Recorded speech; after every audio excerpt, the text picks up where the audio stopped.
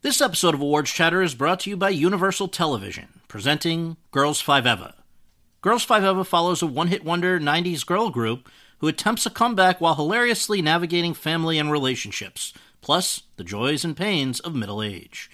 The show stars Sarah Bareilles, Renee Elise Goldsberry, Paula Pell, and Busy Phillips. Don't miss the series critics call the funniest show on television. Girls Five Eva is now streaming on Netflix and is for your Emmy consideration for Outstanding Comedy Series and all other eligible categories.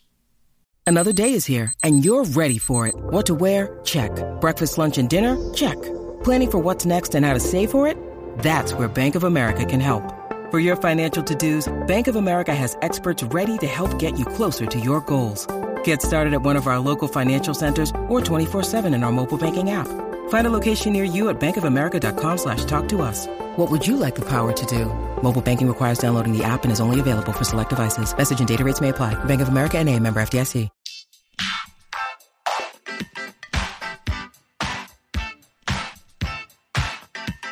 Hi, everyone, and thank you for tuning in to Episode 3 of Awards Chatter, the Hollywood Reporter's weekly awards podcast. I'm the host, Scott Feinberg, and I'm very happy to be back in LA and joined by our film editor here at The Reporter, Greg Kilday. Greg, thanks for doing this. Good to see you, Scott. Are you recovered from Toronto? Well, you were working harder than anyone, Greg, and I'm very appreciative of you making time to do this. And really, I guess I'm curious what your overall takeaway of the festival was, and also the fact that Room, which was not a movie that was high on most people's radar going into the festival, or at least going into Telluride the week before, that has now emerged as the People's Choice Award winner, which is a prize that's predicted 5 previous Best Picture Oscars.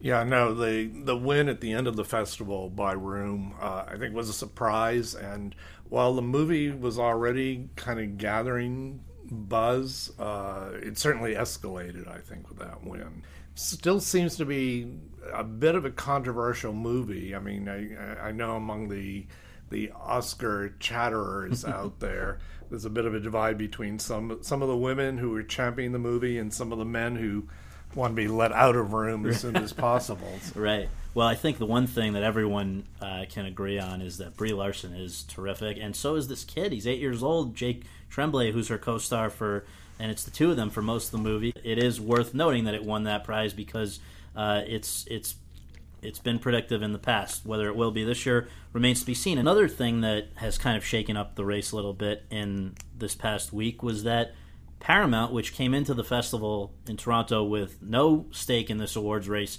comes out of it with one acquisition there and another surprise entry for later in the year. Can you talk about how this came together? Yeah, I mean, it's turning out to be a very fluid year, and just when you think you have a take on it, something new enters the picture. Up in Toronto, Paramount acquired the new film by Charlie Kaufman, Anomalisa. In some ways, it's a typical Charlie Kaufman movie. It's about a lonely guy who checks into a hotel in Cincinnati and meets up with an even lonelier woman. But the twist on it is it's done entirely through stop-motion animation that's been directed by a fellow by the name of Duke Johnson.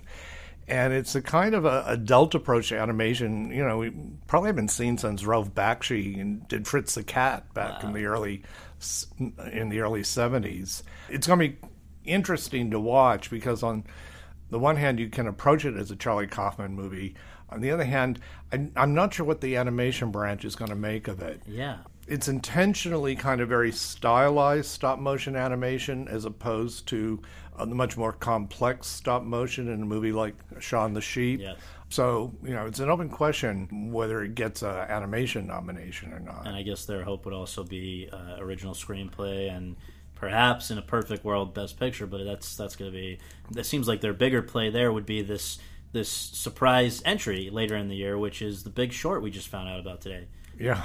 And I mean, what did you make of it? Did you see this one coming at all? I mean, the reason that I thought... We all knew this movie was on the horizon for them, but originally the plan was to put it out early next year, and I thought they would probably stick with that based primarily on the fact that they had a rough experience with a late release last year with Selma.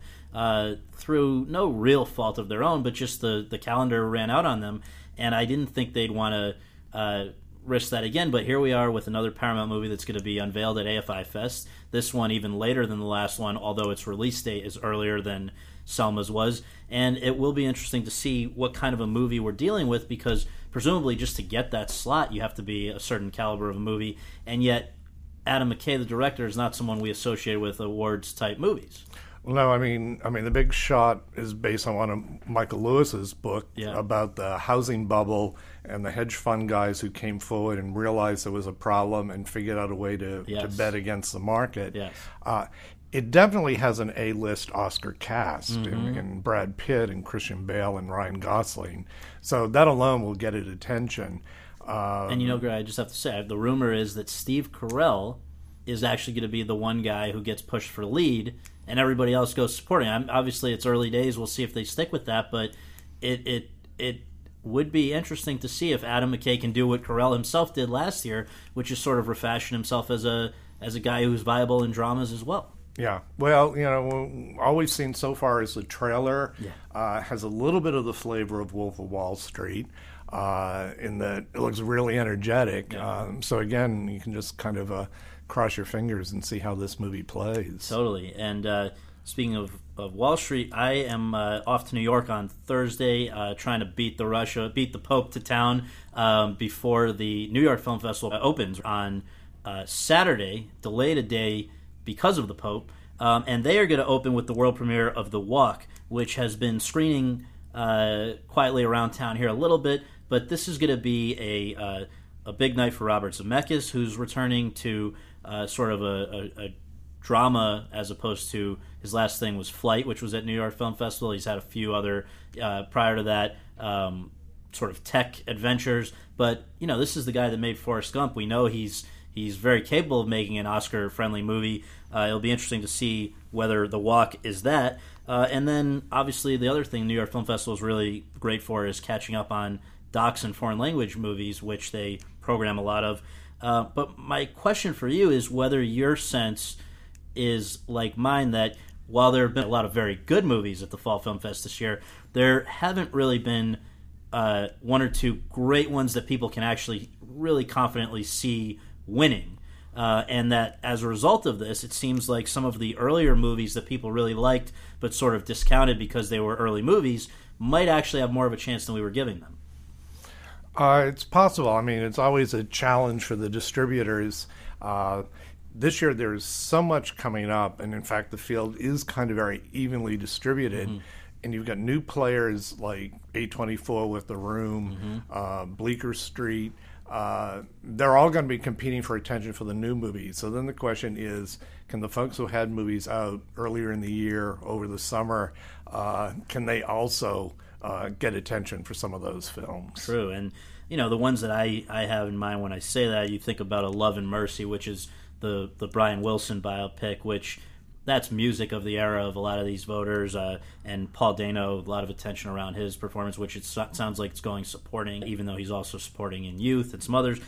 People really like that performance. I'll See You in My Dreams and Grandma, two senior women-led movies that came out earlier in the year, maybe something there. But the one that we're going to spend most of the rest of this podcast talking about is the end of the tour, because its star, or one of its stars, is Jason Segel, a guy who we've all primarily thought of as a comedy actor, ever since he was on TV as a kid in Freaks and Geeks. And yet, as David Foster Wallace in this movie about a 4-day interview that he gave to Rolling Stone, Jason Segel makes you think about him in a totally different light, wouldn't you say? I mean, it's definitely a change of pace performance for him. And, I mean, one that I'm sure on some level he took on to show the industry deeper colors.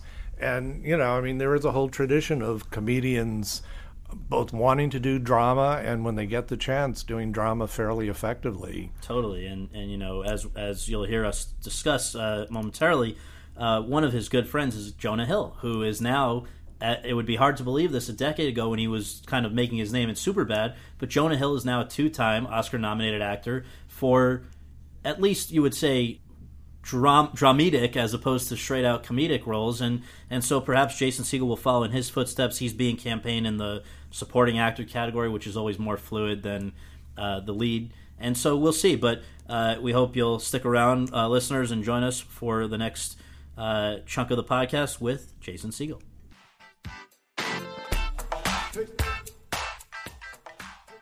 Jason, first of all, thank you so much for coming and doing this. Really excited to have you, and particularly because this movie, The End of the Tour, is, I don't want to say a revelation because you've always been great in what you've done up to this point, which has primarily been comedy, but this is like a totally different thing for you, right? Yeah. Yeah, it really is. But I think it's sort of reflective of getting older. You know what I mean? I think that, especially when you write your own material like I did, it should be indicative of where you are at a certain point in your life. And I think, when I hit my mid-30s, I was just thinking about different things. And when the script came along, it was right on point with where I was, emotionally and all that kind of thing.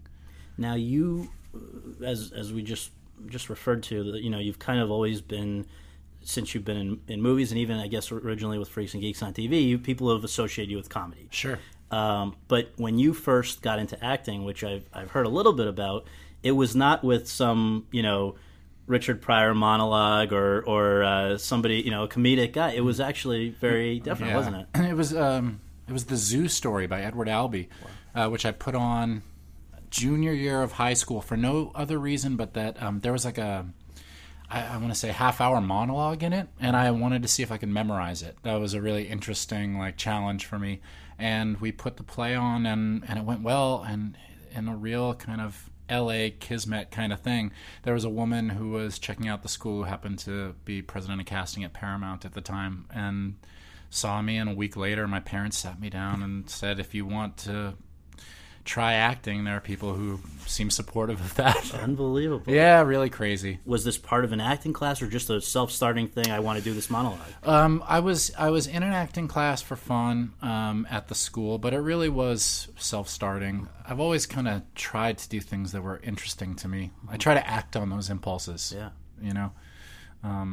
I guess that's part of why I've ended up doing so many different things. Is I think most times you think like, oh, maybe I'll write a Muppet movie someday. Your brain then dismisses that and is like, come on, brain, focus.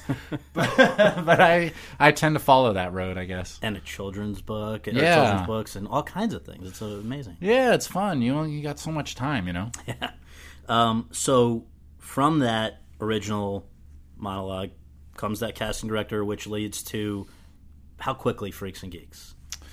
I did a movie first. I did a couple of teen movies, which were like really big at the time, like this teen movie thing. I guess they're always big. But then I did a movie called SLC Punk, which was my first experience with real acting in front of the camera. It was like an indie drama about punk music in the 80s, set in Salt Lake City. And then it was my first pilot season, which I had no experience with pilot season, and all these scripts are arriving. And this one crossed my desk that said, I say desk, I don't think it's at 18 years old you really have like a work desk. Right. They're like crossed my couch. Lap. Yeah, right. Yeah, totally. Over a giant bowl of cereal. But anyway, it was called Freaks and Geeks. Right. And I almost immediately kind of dismissed it because you're getting all these other pilot scripts with more legitimate names. And Freaks and Geeks sounded like a Nickelodeon kid show or something. So I thought no, and I put it aside. And then they kept asking me, have you read Freaks and Geeks? And I said, no, I didn't read that. And so they said, no, you should read it. This one's special. And I read it, and I fell in love with it. I fell in love with the pilot script.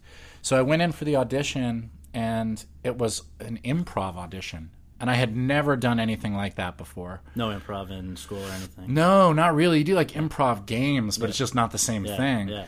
And it was Judd, Paul Feig, and Jake Kasdan who directed the pilot. And we did the scenes as written, and then I can't remember if there was a reader or if it was Judd himself, but you just kind of started this improv. And I guess I had the naivety of youth, if I look back. Like, I didn't feel scared. I just kind of did it. Mm-hmm. Now I look back and think I should have been terrified, but it ended up working out. Now, going into that, having, before you even got that project, which obviously seems like it was a game changer in a lot of ways. Yeah. That changed my life. Changed your life. Did you regard yourself prior to that as a comedy-leaning guy? Or is that just the way that has sort of cemented itself as a result of the things that have followed from Freaks and Geeks, or did you always feel your strength was not to the exclusion of drama, but that you had a natural inclination for comedy? I have an interesting answer to that question. I think at that point I was really doing it because it was something that I loved. And so I wasn't that strategic in my thinking. Mm-hmm. I think that as you become more acclimated to the business, you find out all these things. Like, if I've done well in comedy, I can do more comedies and all that. At the time, I just really, all I thought about was that I love acting and I liked challenges. And it's been interesting because when How I Met Your Mother ended last year and I sort of entered into a blank canvas phase, I was really reminded of that time when you just did what was interesting to you. And it really was an exercise for me in taking a minute and thinking about, okay, what is it that I actually like? When I go home at night, what do I put on Netflix, or on iTunes, whatever?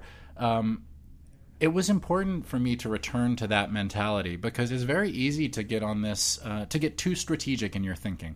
And it's in this business, I don't know if punish is the right word, but you, in a sense, are punished for being good at something because then it's very hard for them to see you or to see you doing other things, right? So, I mean, were there many opportunities even prior to the end of the tour to branch off and do drama if you wanted to? Well, again, I was in a very interesting situation in that the first movie I did that was kind of the start of all this was Knocked Up, which was year one of the TV show. And I might have the timing of 1 year off, but it was either year one or year two. And then Forgetting Sarah Marshall, which was my kind of breakout within the group, was the next year. So that was either year two or year three. So while all this was happening, I was also doing the TV show for 8 months out of the year, which is an amazing gift. But there really wasn't much time for thinking. Right. I was self-perpetuating, and so I was writing the script that I would shoot over hiatus during the year, kind of doing the TV show, and then starting the movie the day after we would wrap, and doing that during hiatus and going back to the show. So I don't think I really had much time for out-of-the-box thinking. Well, it may look, I know when people pull up on IMDb, they pull up somebody's resume, and it looks like it's just steady and smooth. It's always been, since you started, it's just been hunky-dory. However, I remember that when Freaks and Geeks was canceled, which many people have still not gotten over, there was this period there for you where it was a very kind of up in the air time, wasn't it? And it was out of that, if I have it correct, that your writing career was sort of born. Yeah. It was a show by design that was a group of odd young actors, and so I guess you sort of assume, again, because you have no experience, that okay, on to the next. I'm sure the whole town is looking for really weird kids, which turns out not to be the case. And so, there were 3 or 4 years of literally no acting work. Wow. Maybe bit things here or there, or Judd would have a project, but it was then and it was Judd who sort of educated me on the Albert Brooks approach, which is you're an unconventional leading man, quote unquote. The only way you'll make it is if you write your own material. And so I started writing. But even then, the first script I wrote was this script called Nightmares, which I've now turned into these kids' books. That's sort of what comes out of me. And I was actually thinking about Forgetting Sarah Marshall last night. Because I watched Frank last night. Yeah. Which I loved so much. Yeah. It is like a dead bullseye for what I dig, And I was looking back at Sarah Marshall, and it's almost like a sneak attack in that comedy world, because it has all the makings of a romantic comedy, but it also has like a lavish puppet musical. My odd taste always seems to kind of find its way into what I write. For people to follow this chronologically, that started during the Freaks and Geeks dry stretch, post Freaks and Geeks dry stretch. So during that dry stretch, I wrote Nightmares. I wrote a couple other scripts that never got made, And then I got the TV show, thank goodness. And This Is How I Met Your Mother. Yeah, How I Met Your Mother, yes. And that was when I was 25 years old. Okay. And during the first hiatus of How I Met Your Mother, I rented a house in Hawaii and wrote Forgetting Sarah Marshall. Wow. Yeah. Again, I don't think I realized how hard it is. I just thought, I'll just go do this. Because what was your prior experience with writing? Just writing these ideas that I would think of on my couch, and I was just really inspired by watching Judd. Yeah. Really.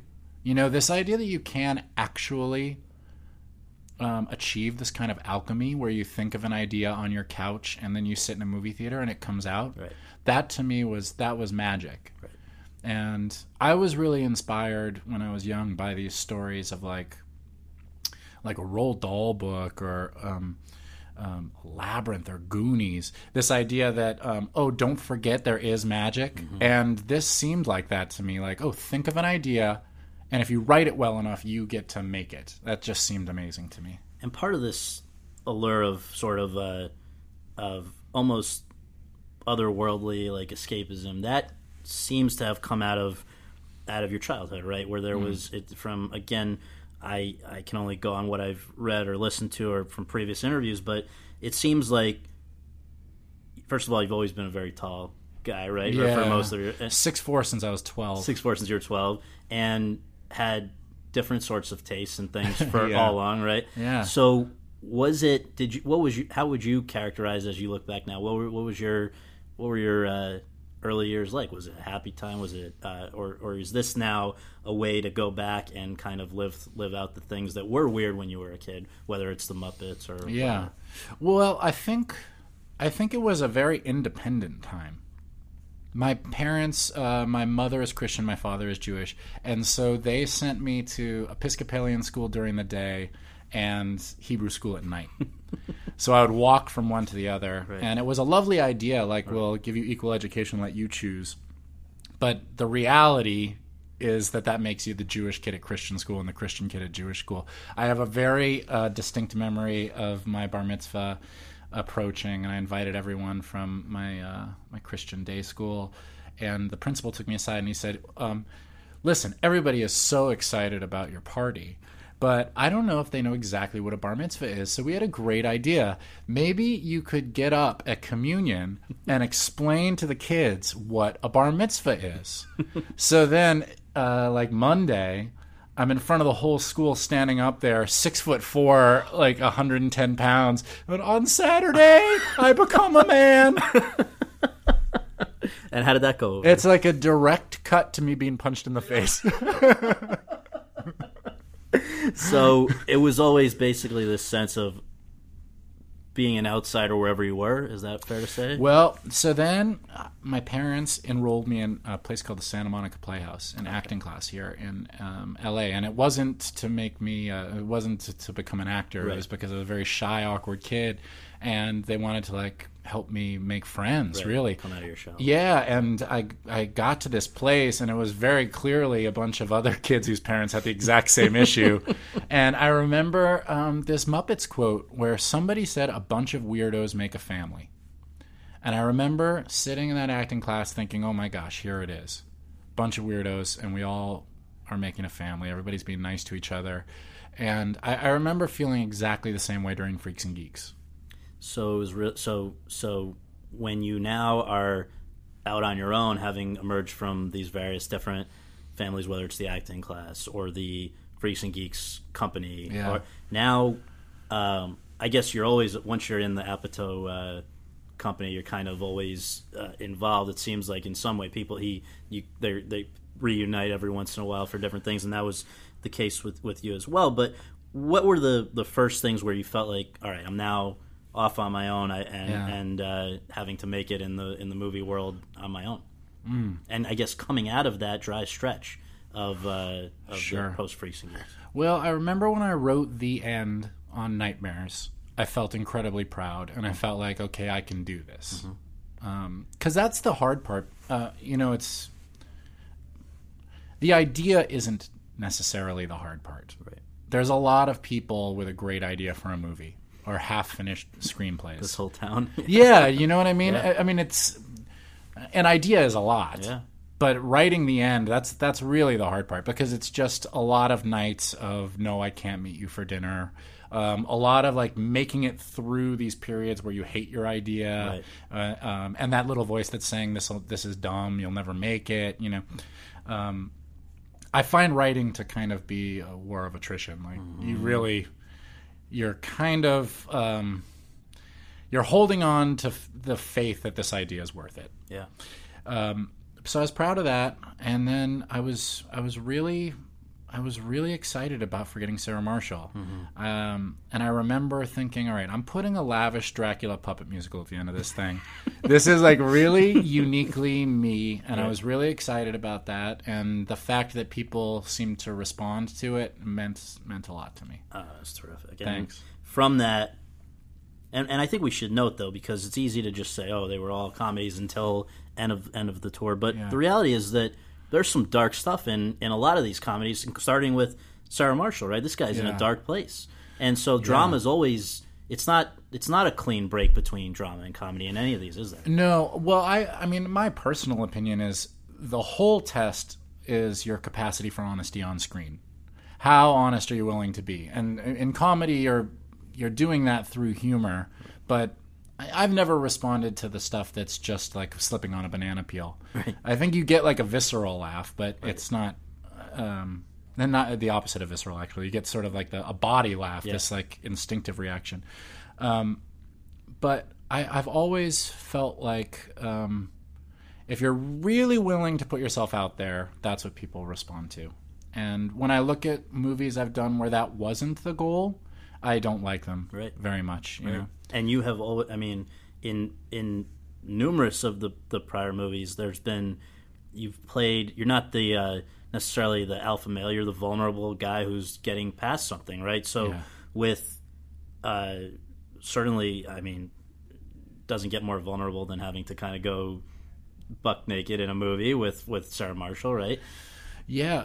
I'll tell you what's interesting about that, though, is, yes, the first time it is risky. But like we were saying before about the sort of the nature of the machine of all this, then there is this option, which is very easy, and like I did, you know, where you are encouraged to keep doing more of the same, and it becomes less and less risky each time. And I think audiences become less interested, and I became less interested. That's sort of where I found myself before I decided to do the end of the tour. When you need mealtime inspiration, it's worth shopping Kroger, where you'll find over 30,000 mouth-watering choices that excite your inner foodie. And no matter what tasty choice you make, you'll enjoy our everyday low prices, plus extra ways to save, like digital coupons worth over $600 each week. You can also save up to $1 off per gallon at the pump with fuel points. More savings and more inspiring flavors make shopping Kroger worth it every time. Kroger, fresh for everyone. Fuel restrictions apply.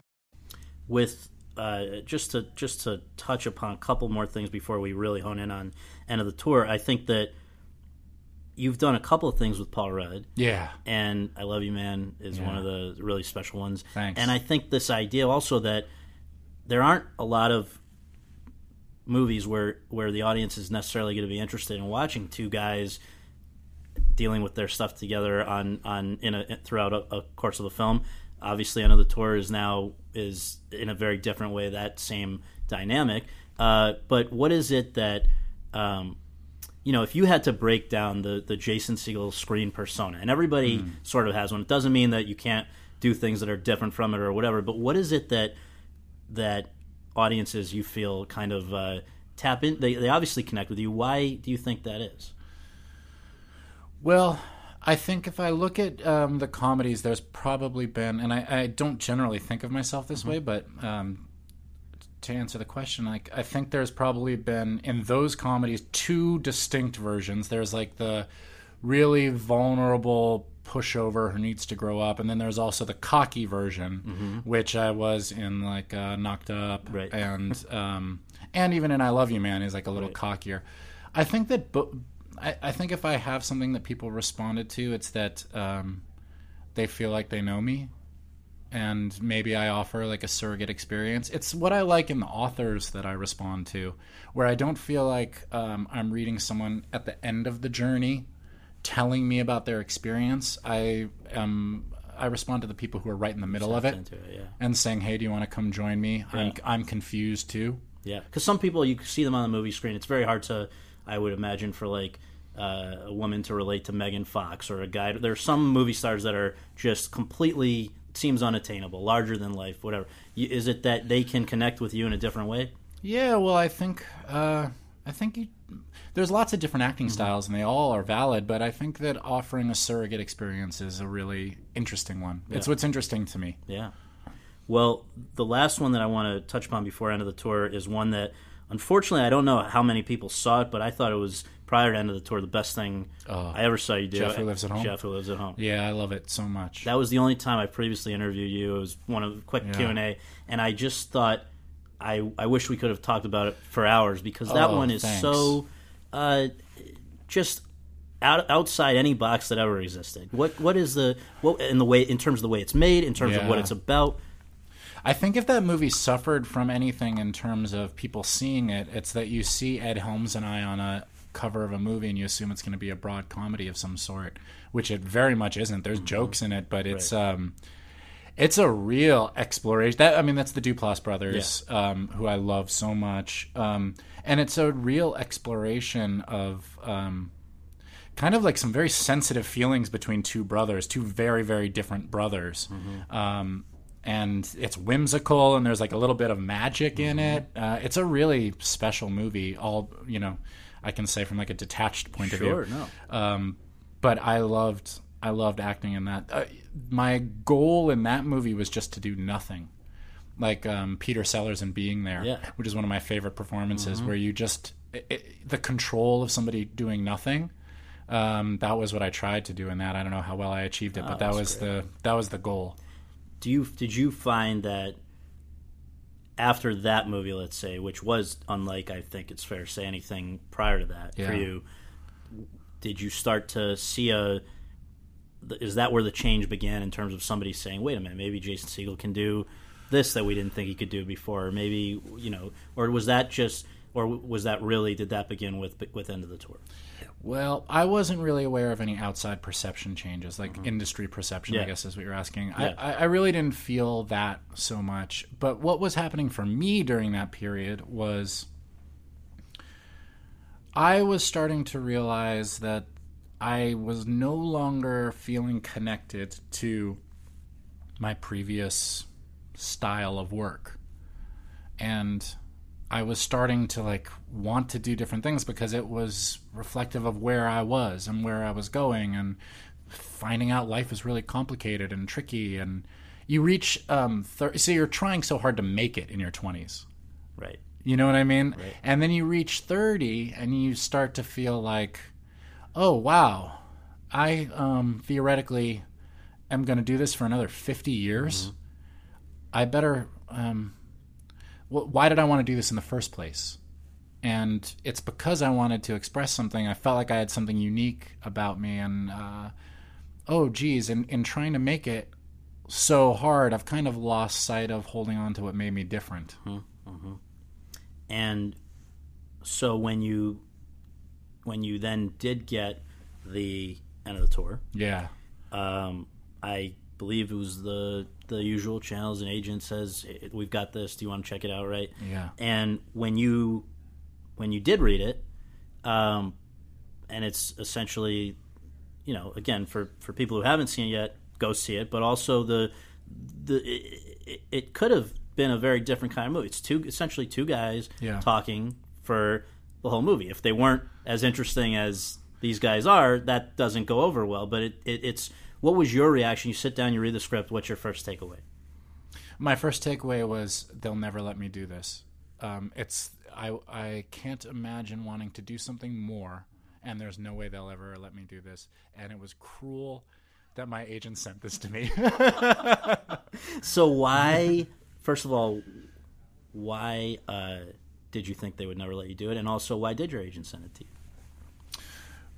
Well, my agent, Sharon Jackson, who's wonderful and brilliant, really knows me and read the script and knew that this is really where I was at that point in my life. I was at a really, really interesting crossroads of having had a lot of different versions of success and failure, but having come out of it, I did, really, really well, and wasn't really feeling satisfied. Was sort of feeling like I was repeating myself. I was feeling like I'm not saying what's in my gut anymore, and she believed in me. Now, it's important to mention James Ponsoldt at this moment because it's another Judd moment. The thing about a movie like this, which it's like $3.5 million movie, the director has to want you. There's not like a strategic element to casting me. I don't help in a movie like this, honestly, I think, at least at the time. And it was James Ponsoldt, for some reason, when the idea came to him, he thought, yeah, that guy could do it. And that means more to me than anything. Judd has done a similar thing for me when I was younger. Has he ever told you what it was that sold him on the idea that you could do this? Yeah, he said that every time he saw me act, dating all the way back to Freaks and Geeks, he saw something really, really sad behind my eyes. And I remember thinking, I was like, oh man, I didn't know people could see that. Wow. So yeah. And do you feel there's some legitimacy to what he said? Yeah, sure. I think that's probably true of anybody who chooses to endeavor in the arts. Yeah, I think. Yeah, it's a unusual. It takes a certain kind of person, right, that would get into it. It's such a unique personality. There's so many things underlying. So you've got people's individual personalities on top of everything, but one of the things that's underneath is that you think that you have something to say that is worthy of people paying money for and turning off the lights and giving you rapt attention. Anyone who tells you that's not underneath it, I don't know why they're doing it. Right. Yeah, that's partly why I've always been amused. I mean, I get how it would get tiresome to do some of the. I absolutely get being a public figure must get very tiresome after a while. However, if the alternative was nobody caring, right, and I feel like nobody gets into it without that being the last thing they wanted. But we can come back to that. I mean, so the gist, though, with your personal connection with the material was that, as you're saying, you like David Foster Wallace, had basically done what you set out. You were getting to do exactly what you had hoped to do, and yet you were feeling not satisfied. Yeah, so the movie takes place over the last 4 days of the Infinite Jest book tour, where, and this isn't to summarize the movie, but it's to put in perspective the similarities. This is a guy who wrote a 1,000+ page book. We were talking about writing before. That is years of sitting there with the hope that what you're going to write makes sense. That's crazy. That is real faith. And then it comes out. You have no idea how it's going to do. And it's the biggest book of a generation. People say the book awards have been decided. And he's at the end of this book tour, and all he can think about is, as soon as this book tour is over, I'm alone in a room again with a piece of paper. And theoretically, I'm supposed to do this again. Right? And so I guess that the corollary experience, which is different, my life is different, but I danced down Hollywood Boulevard with the Muppets. And that is the most cartoonish example of what should be the happiest moment in your life. Right. I'm singing a song that says everything is great, everything is grand. I got the Muppets dancing around me. It was my birthday. Oh, my God. This is the perfect day on paper. Right. And I remember going home that night thinking, that lasted 2 weeks. If that, the glow of it all. And then you're thinking, what next? And I thought exploring that idea was really interesting to me. Also, just to bring up a few other parallels, and obviously when you're an actor, you're not setting out to play yourself or anything like that, but I think it's interesting that there are a few other parallels.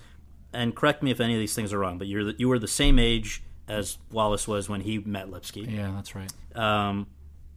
You two are obviously a famous person who is a best-selling writer. Right? Yeah, maybe different genre of material, that's but right. Yeah. you get interviewed all the time by journalists who are total strangers to you. Yeah, sure. And you're expected to sort of open up about very personal things. Yeah, that's right. And I'm sorry to play into that, but also you've spoken about the fact that you've also battled some personal demons like Wallace that, maybe are nobody else's business, but in a way because of interviews or whatever, you've shared that. Yeah, no, there were a lot of things when I read that script where I felt like, for as much as I knew that nobody else in the world necessarily besides Ponsold would think Jason is the right person to play this part. Honestly, and I can say it now that the movie's out, I read it and I thought, I am really particularly well suited to play this part in a way that there's no reason for people to understand. Right. One of the things I'm really aware of is that you are the center of your own universe. So you have all these feelings about yourself, and you can there's the temptation to be like offended when people don't understand the things about you that you understand so clearly about yourself. Right. I realized that luckily a while ago that it's nobody else's job to know like the nuances of my life. So I know that when I was cast, I heard like, oh, people can't believe it and they're up in arms and all this. But I felt like, no, I know what I'm doing. Right. I was terrified. Right. I had all the appropriate levels of terrible fear and self-doubt, right. But I felt deep down like it was something I could do. Veering off just for a second, what is it that you think, do you have any theory about why it is that people who have the capacity to be very funny, as you certainly do, so many people like that also have very dark aspects of their personality, things that sometimes, very often lead to drugs, alcohol, or in some cases, just serious depression. Yeah. That sometimes, the tragic examples we all know, the Robin Williams and people like that. Sure. But fortunately, it sounds like you have found a way to get past the things that you've faced in your life in that sense, largely. Yeah. Well, I think that the truth is you deal with this stuff every day. And it's learning to be okay with your feelings. Right. I don't think that there's a moment when all of a sudden everything's peachy keen. I don't know what kind of language I'm allowed to use. Anything. Oh yeah, well I call BS when I see somebody who's in a state of bliss, perfect state of bliss. Good for them. Maybe whatever. Maybe I'm wrong, but in my mind, for me, right. And David Foster Wallace talks about this in a beautiful speech called "This Is Water." Yes. Which, if you're listening to this podcast, you're already on your computer, theoretically. You can go YouTube it when we're done. But anyway, it's he sort of has worked through some of the questions he was asking earlier in his life and has some proposed answers. And it's this idea of maybe getting out of this idea that you're the center of the universe and but being part of what's going on around you and realizing it's not all about me. That's the simplest way to put it. But do you think there's something that is there actually a correlation why some people who are so funny and able to bring such happiness to other people often are the same people who not that everyone doesn't have some aspect of this, but have had significant dealings with those sorts of issues as well? Well, there's a documentary called Misery Loves Comedy that Kevin Pollak did that really explores this issue with a lot of great comedians talking about the very thing. I think if you really looked at the comedians you respond to and what makes you laugh, it's them being very open about their pain in a funny way on screen. Yeah. I actually don't think it's such a confusing connection, like they're right there on screen, like being miserable. Right in front of you. Yeah, you just have to look a little closer. Yeah. So the way that you prepare for this, because you did, as you say, you went into it with a certain degree of anxiety, let's figure out how to do this right, rise to the occasion. Yeah. Let's go through this one by one. Had you previously done what many people claim they've done but maybe haven't, which is read Infinite Jest? No, I hadn't read Infinite Jest yet. Well, I'll tell you how it started if you want to do a timeline of preparation. Sure.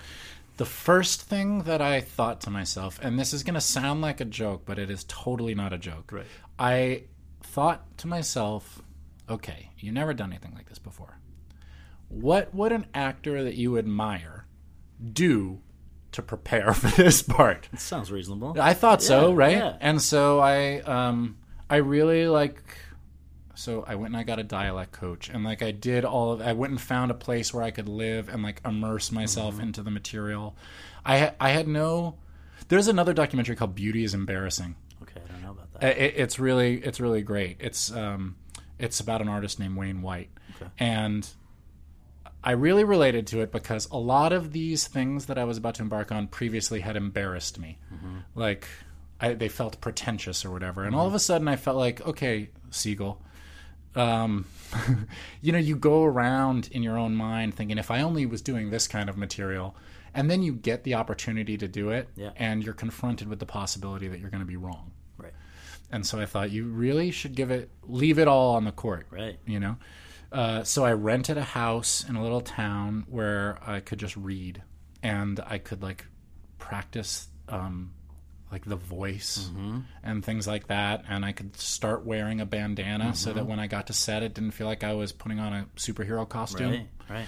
All of those kind of things. And then I started a book club in my local town to read Infinite Jest. This is the little town where you were staying for this period. Yeah. I went to the local bookshop and asked a bunch of questions, and they offered to do a book club with me, and it was like the best thing. It was the best part of the experience. And how did that work? That's fantastic. We would read 100 pages a week on our own and then get together on Sundays and talk about it.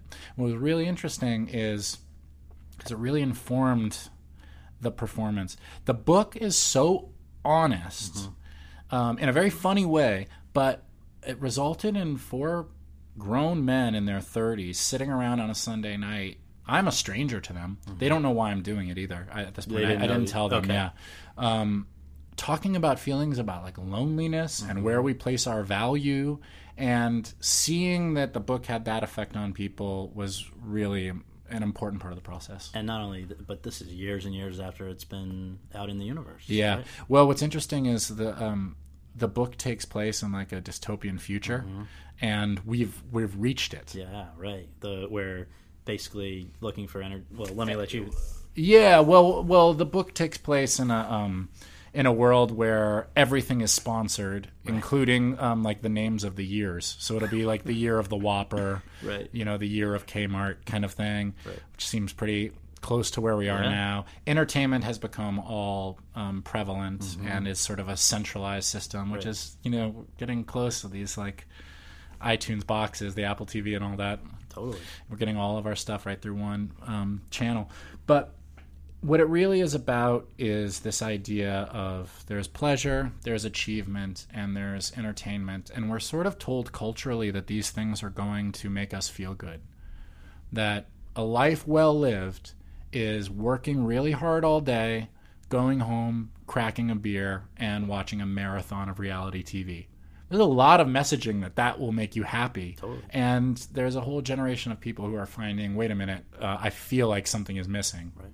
And it's interesting. You see like a lot of misplaced anger as a result. People really trying to figure out why they feel dissatisfied. Yeah. And where does that going to lead us? Because it's not turning around and reversing anytime soon. It doesn't seem like there's too much of a financial incentive for too many people to perpetuate that idea. Yeah. Well, I'm no expert on anything, but my feeling, my hope is that there'll be some sort of swing back. Maybe one generation below the current generation where they think it's so dumb that their parents post their meals on Instagram. You know what I mean? Like just a generation that's rolling their eyes, being like, just eat your burrito, Mom. Jeez. That's my hope. Well, I'm with you. I know that, and first of all, speaking of similar product to burrito, Hot Pockets came into this. Yeah. Well, I had to gain a bunch of weight. We had photos to match, and so I had to. We were like 3 weeks out of shooting, and we did a hair and makeup test, and I looked too thin, and so for this particular 4-day period. And so I put myself on this terrible Hot Pocket diet of 2 Hot Pockets every 3 hours. Oh my God! Yeah. What was your flavor? You go with the ham and cheese every time. Of course. Yeah. Well, pepperoni and cheese is so good too. We could have a tangent on this, but that was not. It's interesting. It actually really helped me Because it wasn't just that, it's ice cream and all of this stuff, because you're trying to gain weight really fast. And there's this like lethargy that comes with that, where like all of your vital energy is gone. And every night feels like Thanksgiving night. You know, where you're just done and you just want to take a nap. Right. And when I heard the David Foster Wallace recordings, because Lipsky made the recordings of the interview available to me. About that, yeah, so I had the full 4 days to listen to. And there is a very similar sense in David Foster Wallace towards the end of this long marathon interview where he just sounds done. Mm-hmm. And you've got this guy who, you know, David Lipsky is a wonderful guy, all of this. The real David Lipsky, I know him, he's participated. But you have the sense that during the time, it's a guy who just keeps asking, what's it like to be famous? What's it like to be famous? Right. Tell the truth. It really feels great, right? You really feel great. You really feel great. Right. Just keeps asking him, in essence, just calling him a liar. And David Foster Wallace is trying to communicate this thing like, if you would just listen, I'll tell you the real story. Yeah. And it's a shame because it feels, in the movie, James Ponsoldt does an amazing job of capturing it. The movie almost feels like an unrequited platonic love story. Yeah. That there is the opportunity for a guy who he could really use a friend at the moment. Here's another guy who maybe he can talk to about stuff, and the other guy just ultimately calls him a liar. Can't get past and it. just wants to know about this rumor about heroin. Do you know, I don't know if this is a crazy comparison, but I thought about it, and then I read that there were a few other people that had observed it as well. But the movie Amadeus. Yeah. Do you see the parallels? I do. Yeah, very much so. Yeah. Because there's something about your relationship to your idol. It's a very complicated relationship for somebody who is also hungry and ambitious. Because you almost need to deify your idol because it explains why you haven't done it yet. Right. If he is something other than me, then I can let myself off the hook. Right. But when you find out, oh no, he's just a guy who works harder or is smarter, that's tough on the ego of the ambitious guy. Take it? Yeah. Yeah. The other, I think there's also elements of Frost Nixon in it. Because there's this, it's a 4-day interview, and there's 3 days of, look, I'm your friend, and then day 4, I'm coming after you on Watergate, you know? Right. Amazing. Well, I guess I would be remiss if I didn't ask you about this other Frost to your Nixon. Is that the right? Do I have this right? Yeah. So that's Jesse Eisenberg. Yeah, who, just the best. Okay, so I have to ask, because, I mean, most people, if they know him from The Social Network. Sure. Or, he's done some really great indies, Adventureland and some others. Yeah. Had you ever worked with this guy, and how did you develop it so that when, it seems like it's pretty much the two of you the whole movie. Sometimes some other people come in and out, but it's you too. No, it's the two of us. Yeah. I mean, there's a great supporting cast, but every day was Jesse and I together. Yeah. On and off set, right? Yeah, we were staying at like a residence inn motel kind of thing. And we would drive to work together in the mornings. It was freezing cold, by the way. We were in something called the polar tundra or something like that. I think that's the right word. It was like the coldest winter on record in Grand Rapids, Michigan. I think it was called the polar tundra. Oh, my God. Yeah, anyway. And so there's a forced intimacy when it's that cold because like windows are rolled up. Yeah. It's not like a spread out kind of feeling, you know? And so we would drive to work in the morning and we would go over our lines for the day because it's so dialogue heavy. Oh, yeah. Donald Margulies wrote the script. Yes. He's just a genius. And a lot of it is taken from Lipsky's book, which are taken from the interview. So some of what we're saying is just verbatim out of two of the smartest guys, of their time. Wow. But so we would go over the lines and then we would act. And the feeling was with/against each other all day because there is I've thought of it a little like a quote-unquote friendly tennis match where you need the other person in order to maintain a volley because you want to get some exercise. But the whole time you're thinking, when do I level the big blow? Right. And you could feel that in both of us. Totally. This idea of wanting to win the scene. Yeah. And you both have a lot going on that's not expressed verbally. Well, that's where Jesse shines so much in the movie. The movie really is about small changes in Jesse.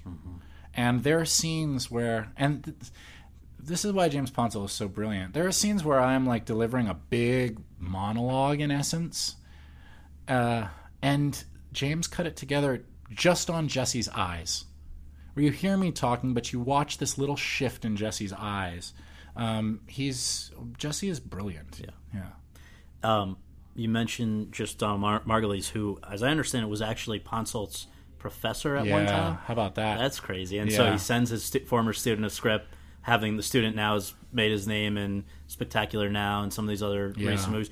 And I guess the question about that I had is how, in a lot of the comedies, my understanding is you've been encouraged and it's been welcome to have improvisation. Yeah. Was that at all present during this film? There wasn't. There are moments that happened. Yeah. But certainly without the intent of like improvisation. Right. Like sometimes something would happen that was different than what was on the page. But that wasn't very often dialogue related. Gotcha. Maybe like the tiniest tweaks. But sure. I think something would have felt arrogant about paraphrasing David Foster Wallace, and also I'm just not as smart as David Foster Wallace, so it would have been it wouldn't have been congruous with everything else. Sure. Now you get to Sundance. I don't know if had you seen the movie before the Sundance? Oh man, so Sundance is so scary for me because I had seen a cut without any music. Danny Elfman did our score, so I hadn't seen that, and I had watched it alone in a room. And so you have zero gauge as to whether or not the movie is good. Totally. It's you alone watching yourself act. It's really, I wouldn't recommend that to anybody. Was it frightening? Yeah, well, you have no criteria to gauge if you've done well. I had a hunch I had done well, but I could be vain. Mm-hmm. Like I could be secretly vain in a way that I'm not aware of. So we go to Sundance, and there's this other question where, like you said before, this is a lot of two guys talking. And if people aren't interested, nothing is going to happen to make you interested like halfway through the movie. Right. And so the first screening for me was this big question of, are people going to care? And then this other question, which is probably like some mixture of being too hard on myself, but also self-aware. There's also a chance that no matter how good I did, the audience watches the movie and just says, no, I don't accept that. I don't accept Jason Segel as David Foster Wallace. So how satisfying was it? When did you first realize that was not the response? You could kind of feel when you were watching, like when you get a little reaction from the audience, like a gasp during a scene of dialogue, you can tell they're kind of with it. Yes. And there are a few moments like that where in the movie where that's sort of a good indicator people care. And then there was a really nice reaction when the movie ended, when the credits went up, and we did a Q&A, and then, I don't follow the Twitter kind of stuff, but you're with like publicists and agents when you leave, and there was a nice reaction on that social media. So that element. must have felt good. Yeah. So the last couple things here, just really, I think brief. Just curious what the first thing that comes to your mind. Yeah. If David Foster Wallace was around today and saw this movie and saw this 4-day period in his life, apart from being pleased that something was finally done with the interview, right? Yeah. What do you think his reaction would be? I really have no idea. I learned a while ago that when I try to like guess what somebody else might be thinking, they always seem to be thinking about me. So I stopped doing that. You gave up on that. Okay. Yeah. Now, you'd done zillions of interviews yourself prior to this latest movie, but having now looked at the journalist-subject interaction up very closely, would you ever allow a journalist to spend 4 or 5 days with you in the way that David Foster Wallace did? No, not a chance. Because there's only so long that you can keep up. For as natural as this is, I'm also thinking about your questions and responding in a way that I think is suitable to my agenda. As we all do. Yeah. You know what I mean? I mean, you really are always doing that to some extent. Yeah. Like, think about a date. Sure. That's what's happening. Of course. I think over any extended period of time, you drop the guard. And I don't trust today's internet world that somebody necessarily has your best interests in mind. Does that sense come from having personally been burned in the past? No, it comes from seeing, like, I guess they call it clickbait. Oh, yeah. You know, like, look at this major fail. And then you look at this major fail, and it's fine. Right. Like, the guy spilled a little bit of ketchup on his shirt. Give him a break. And is this at the root of, everything is okay in the Muppets and all these other, some of the other, I think your children's books, all of it. Yeah. Is that where that comes from? Man, I really have come to the point in my life, and it's what the kids' books are really trying to communicate to kids.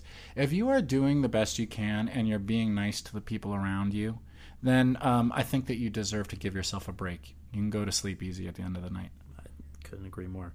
So, finally, where a lot of people who have either discovered you through this movie because they didn't necessarily see maybe whatever their reasons for not having seen earlier stuff, or they've discovered you anew through this movie. Yeah. I'm certain they're going to be wondering what is next. Is it sort of the is it what some people have done where they've done a drama and then it's been entirely back to comedies, or is it the Jonah Hill kind of trajectory where now the guy's a 2-time Oscar nominee for dramatic roles? Do you see yourself like has it been rewarding enough that you would want to continue to do dramatic work? Yeah, well, I'm kind of back in the mentality that I had when I was a kid, where all that I want to do are things that are really interesting to me, things that I would want to watch at night. So that, to me, that can be any genre. That can be horror. Yeah, I loved It Follows. Yeah. You know, there's this beautiful little vampire movie called Only Lovers Left Alive. Oh yeah, sure. Yeah. I mean, there's Frank. Yeah. You know, I don't know what you call any of these movies except that they, I dig them. So the only thing that's really changed is that other people may be more open to the idea of you. Yeah, I think so. I think that's the hope. But ultimately, at the end of the day, I've learned that you make a decision and you kind of plow forward with it. Theoretically, everything that I've accomplished is impossible by the odds. You know what I mean? Totally. So I kind of am back to the idea of make a decision and then make that happen. Well, congratulations. It was really such a special movie and performance. Thanks. And I really appreciate you coming in and talking about it. Oh, what a blast, man. This is probably the best interview of my life. Oh, my God. Well, thank you so much. Really appreciate it. Thanks, man.